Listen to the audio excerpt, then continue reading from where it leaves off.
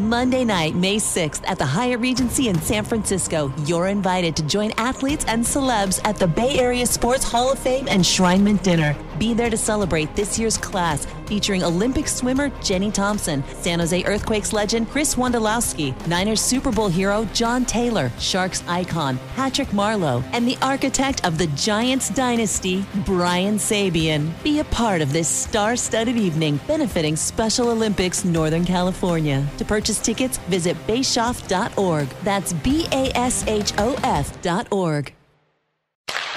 Now, the San Jose Sharks Locker Room Report with Dan Rusanowski. On May the 2nd, Sharks head coach Bob Boughner fielded a variety of questions from members of the media in an extended session. Let's go to that session now. Go ahead, Curtis. Morning, Bob. Thanks for doing this today. We appreciate it. I guess when you look back, you had a couple of days to digest the season. Now, when you look back, what stands out to you as far as this season? Well, I think any coach in my position, you take inventory of all the strong moments, the weak moments. You try and analyze. You do a little bit of a study on your own team, and as the offseason goes, we'll dive even deeper into that. But obviously the tough part, it was some of the injuries that we dealt with, and we still came out and had a great start to the season. I thought that coming out of camp, I like the way training camp went. I like the way the start of our season went. Even going into the break, we've talked about we were, 5 games or something like that over 500. And I thought that we were in a good spot. We ran into, some injuries second half, and it really hurt us. And not just guys being banged up and nicked up. It was, surgeries as Mario and obviously Carly, Magna, guys like that had major injuries we had to deal with. And I think that hurt us. But there's a lot of things that improved as the season went on. Some were very apparent, and other things are sort of the underlying things that I'm studying right now and looking at what's some of the strengths that we had. You mentioned the injuries there. A lot of players said that at the break, that's where things turned maybe for this season. Would you agree that coming back from the break, that was a pretty pivotal time for the season for the Sharks? Yeah, absolutely. And that's the heavy part of the schedule, right? And that's, all the travel we had. And, it was almost, that was time to sort of make our hay and stay going in the right direction. There was a lot of times that I would talk to you guys after the game and say, we have 8 guys on the list tonight that aren't playing. And no, that's tough for any team.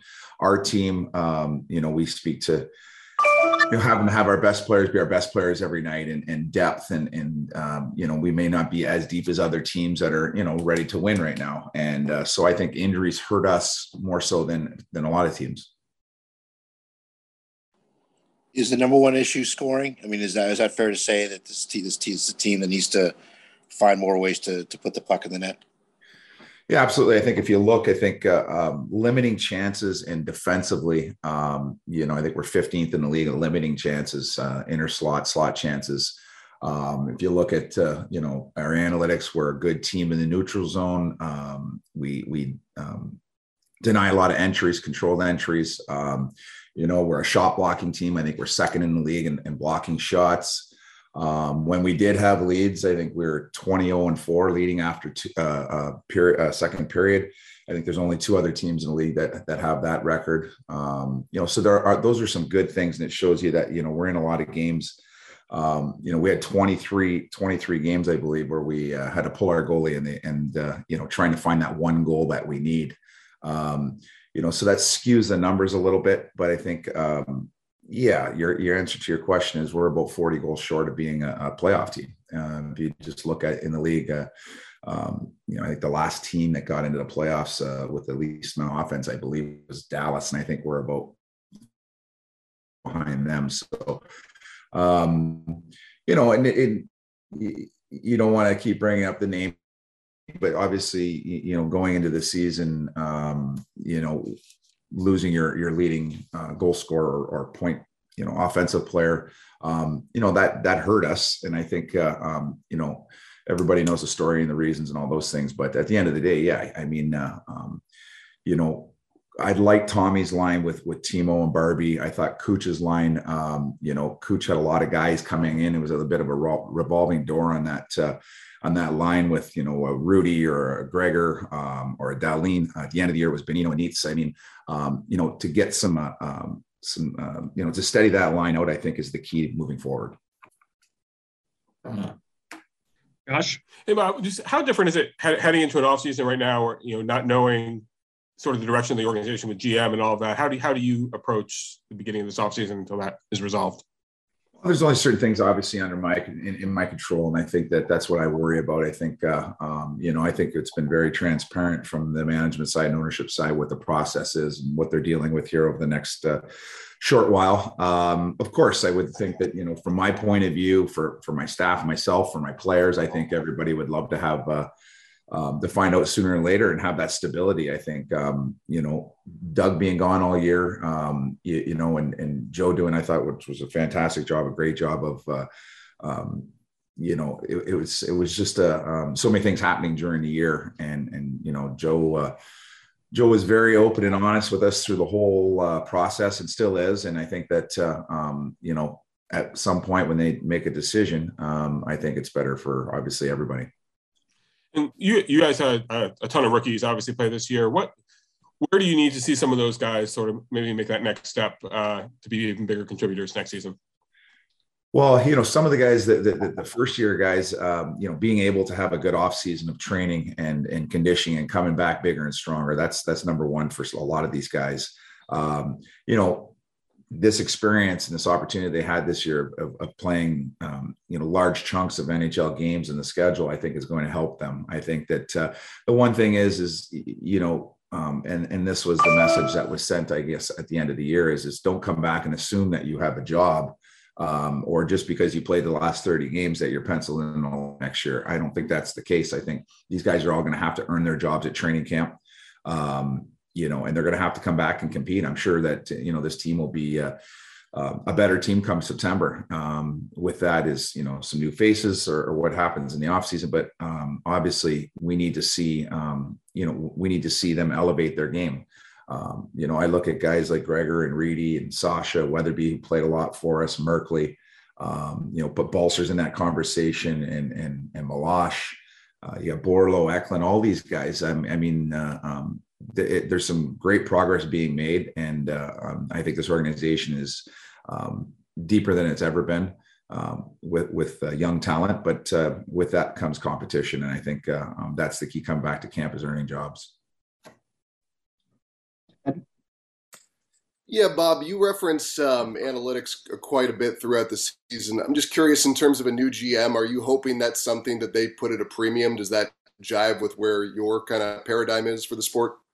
I think the game itself is turned that way. And we don't beat the analytics up. First, I've talked about this before. It's the eye test first. And that tells the story.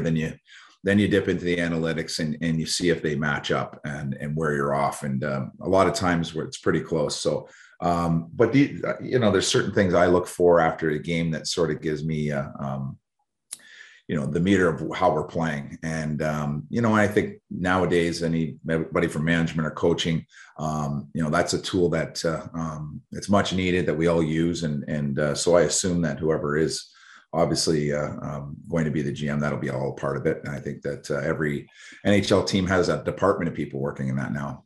Yeah, Bob, I guess while we're on that subject, there's let's just say with Brent Burns, the public analytic information that's available doesn't necessarily quote unquote like the season that he had. But you've obviously been, said a lot of the good things about what he did. Just, is there anything in the private stuff that you guys have that says kind of differently than the public stuff, or just what? I think if you dive deep into it, obviously, no one's played more minutes at his age. So I think that's number one is the situations he plays in. He plays against top lines every night. So, with our team, we played a lot in our end at times. And, sometimes that skews things. I think, he's still one of the leaders on our team generating offense. That's forwards and defensemen included. He's still one of the guys that's got the most defensive kills, in the small areas in the defensive zone.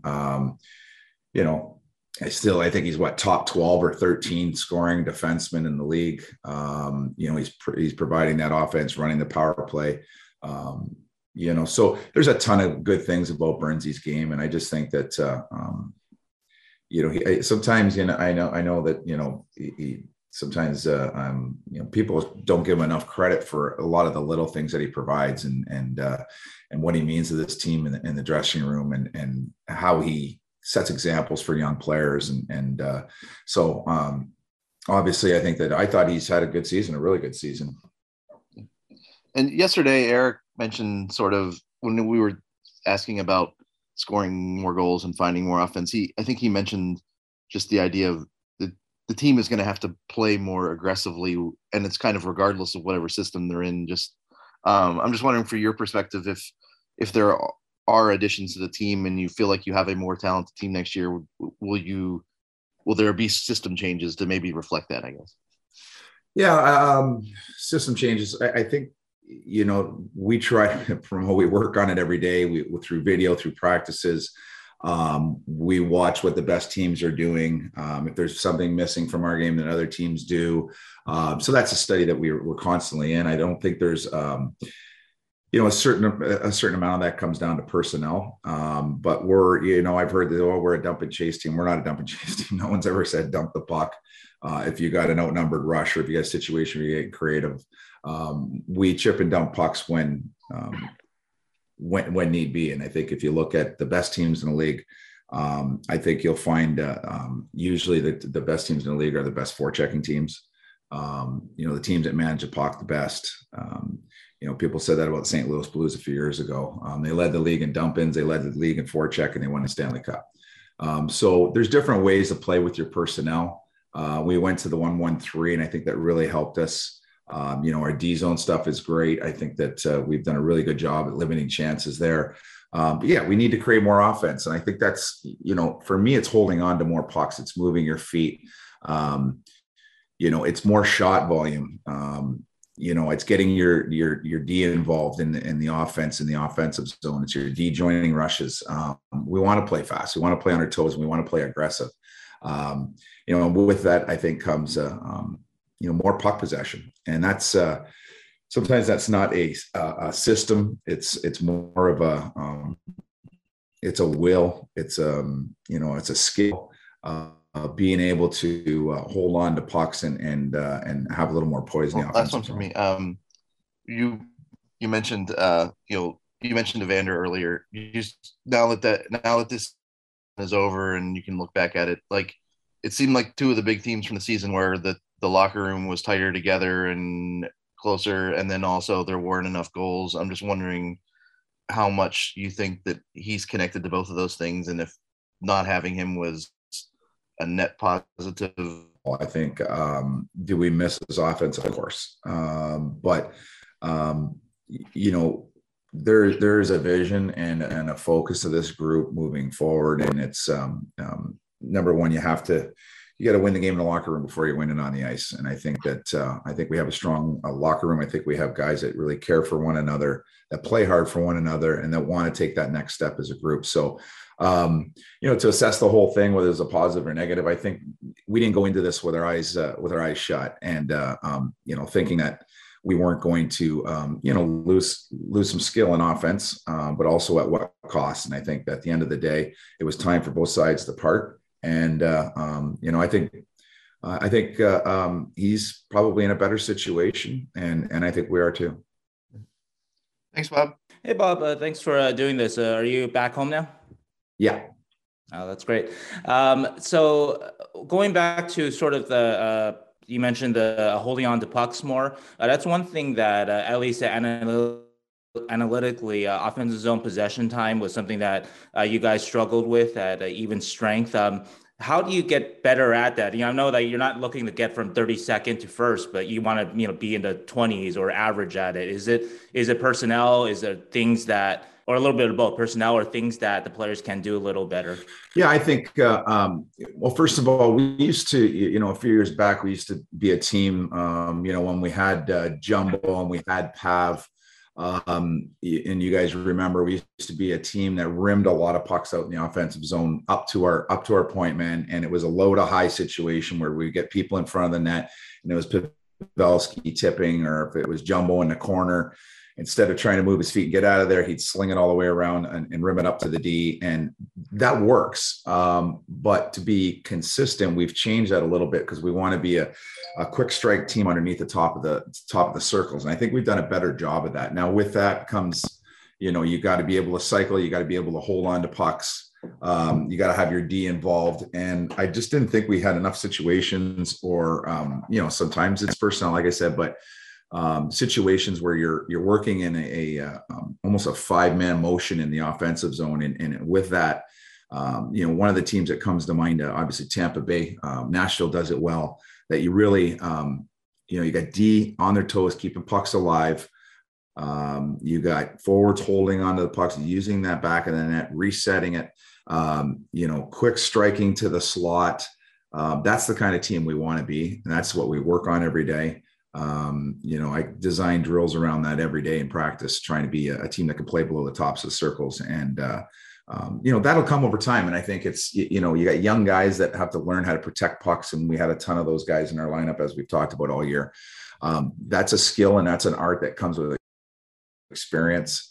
And then I think, getting faster as a team. I think, you look at our team from top to bottom, especially our forwards, and team speed is important nowadays. And I think that, in my opinion, if you're asking me what we can do better, we need to get faster, and hold on to more pucks, and that'll help with our possession. Is that I guess if you were to drill down on one sort of under the cover thing that you want to improve on offense, is that more speed, or is that better puck possession, or I guess maybe both go hand in hand in your mind? Yeah, I think we are who we are. And I think that, Tommy Hurdle's he's not the fastest guy in the world, but he's probably our best player at, him and Timo holding on to pucks and protecting pucks down low and being able to have that possession. If you start looking down our lineup, I thought that, our third line for a while, the veteran line of Bonino, Nieto, and Cogs, are guys that are more defensive minded guys that maybe, didn't spend enough time in the offensive zone. Our fourth line was always seemed to be, a combination of a lot of young players up and down, guys filling slots, whether it was Weatherby or Reedy or, Gadge or Wheeler. That was sort of a little bit of a rotating line for us throughout the year. And I've already talked about Kuch's line. Kuch is strong at protecting pucks down low and having possession. But I think at the end of the day, I think when you build your team out, I think a little more speed will help, and hopefully the experience these young guys had. But it's moving your feet and it's holding on to pucks and doing it with speed. You gotta be a tough team to defend against. And that's an area that we were going to focus on. And that, for me, when I build out the plan or build out systems, that's top of mind.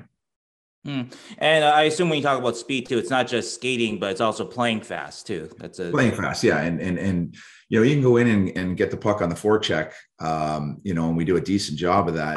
But once you get that puck, you got to be able to escape out of the pressure. And that's about playing fast, and that's about making quick decisions. And almost, you see the best teams do it when they get in, they forecheck, they get the puck, they're finding a way to bring that thing to the net or to the slot right away. And that's the kind of identity we want to have, and that we'll work at, and we are working at.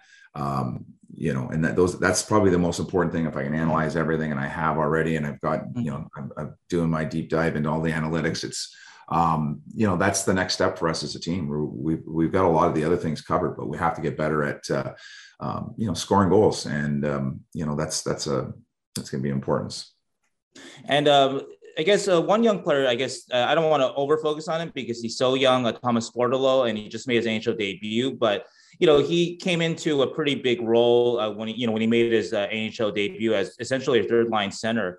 But, that's such a critical role for a winning team, that 3C role. And so what does he got to do to potentially fill that role next year? Or is that maybe, just a big job for a young player? It's tough to basically give that guy that job?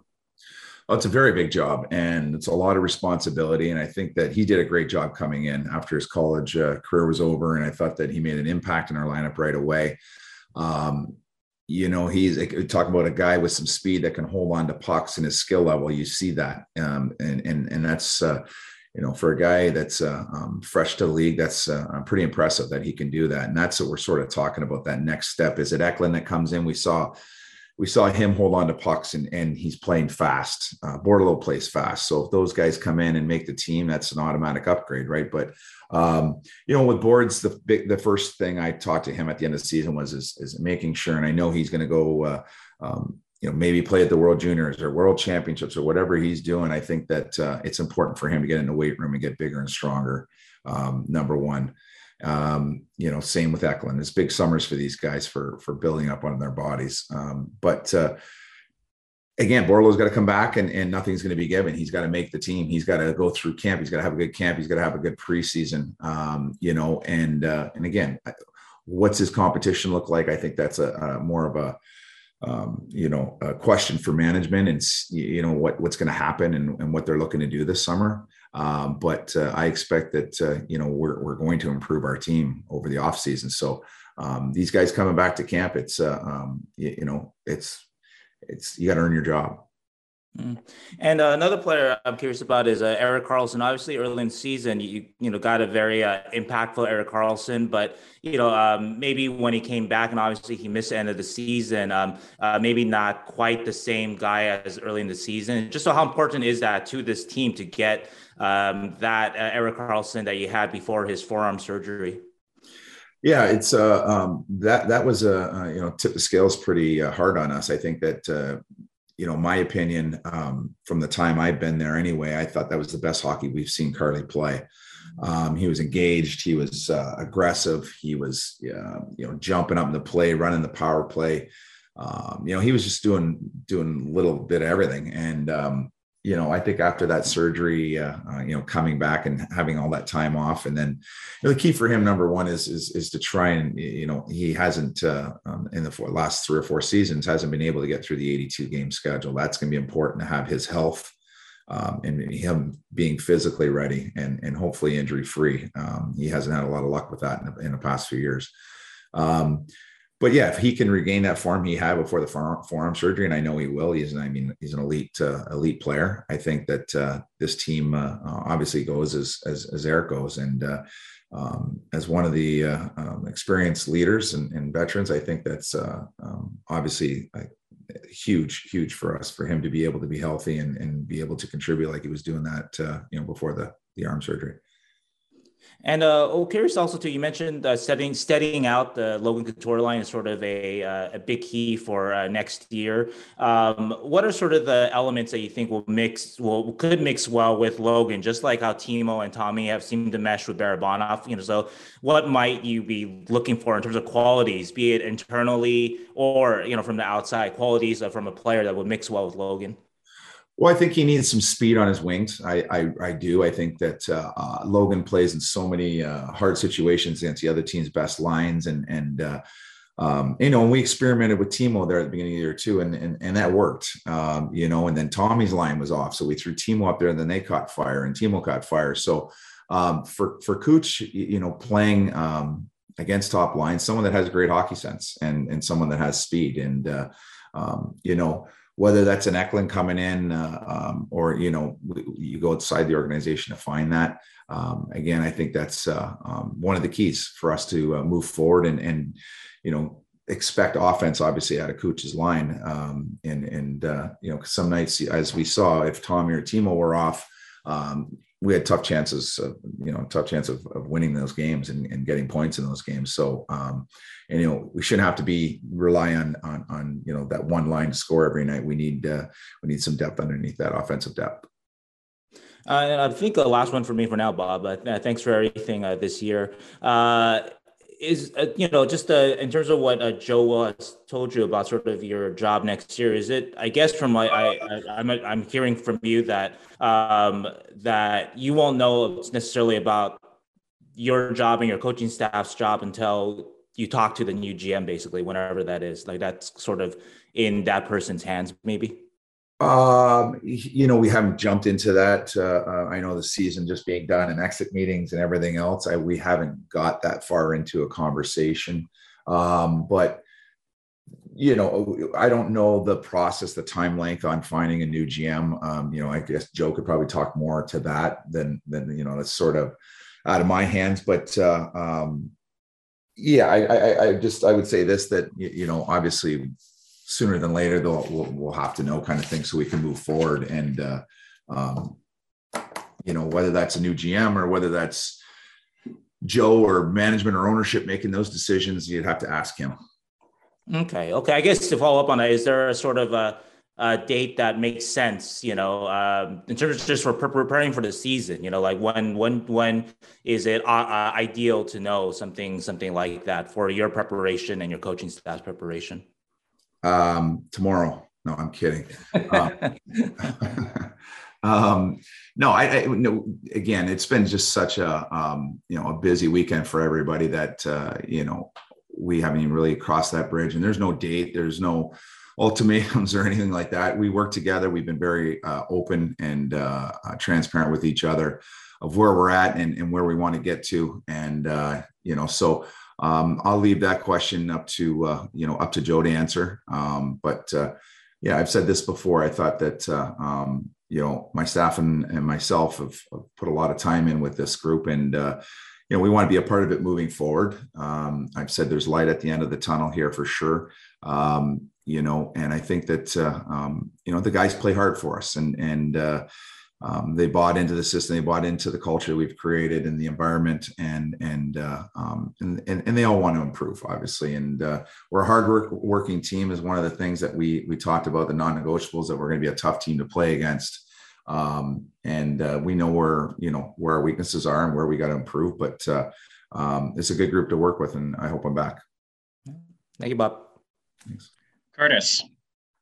Paul, can you say when you might have a longer sort of call or meeting with Joe or anyone else in management coming? Is there anything coming up? Or yes, we're gonna talk. I don't have any date circled on the calendar or anything, and again, Joe's been the busiest man in hockey here the last few weeks. So I think we'll probably sit down and have a chat here, I'd say, the near future, but there's been nothing obviously planned. That's probably a better question for Joe.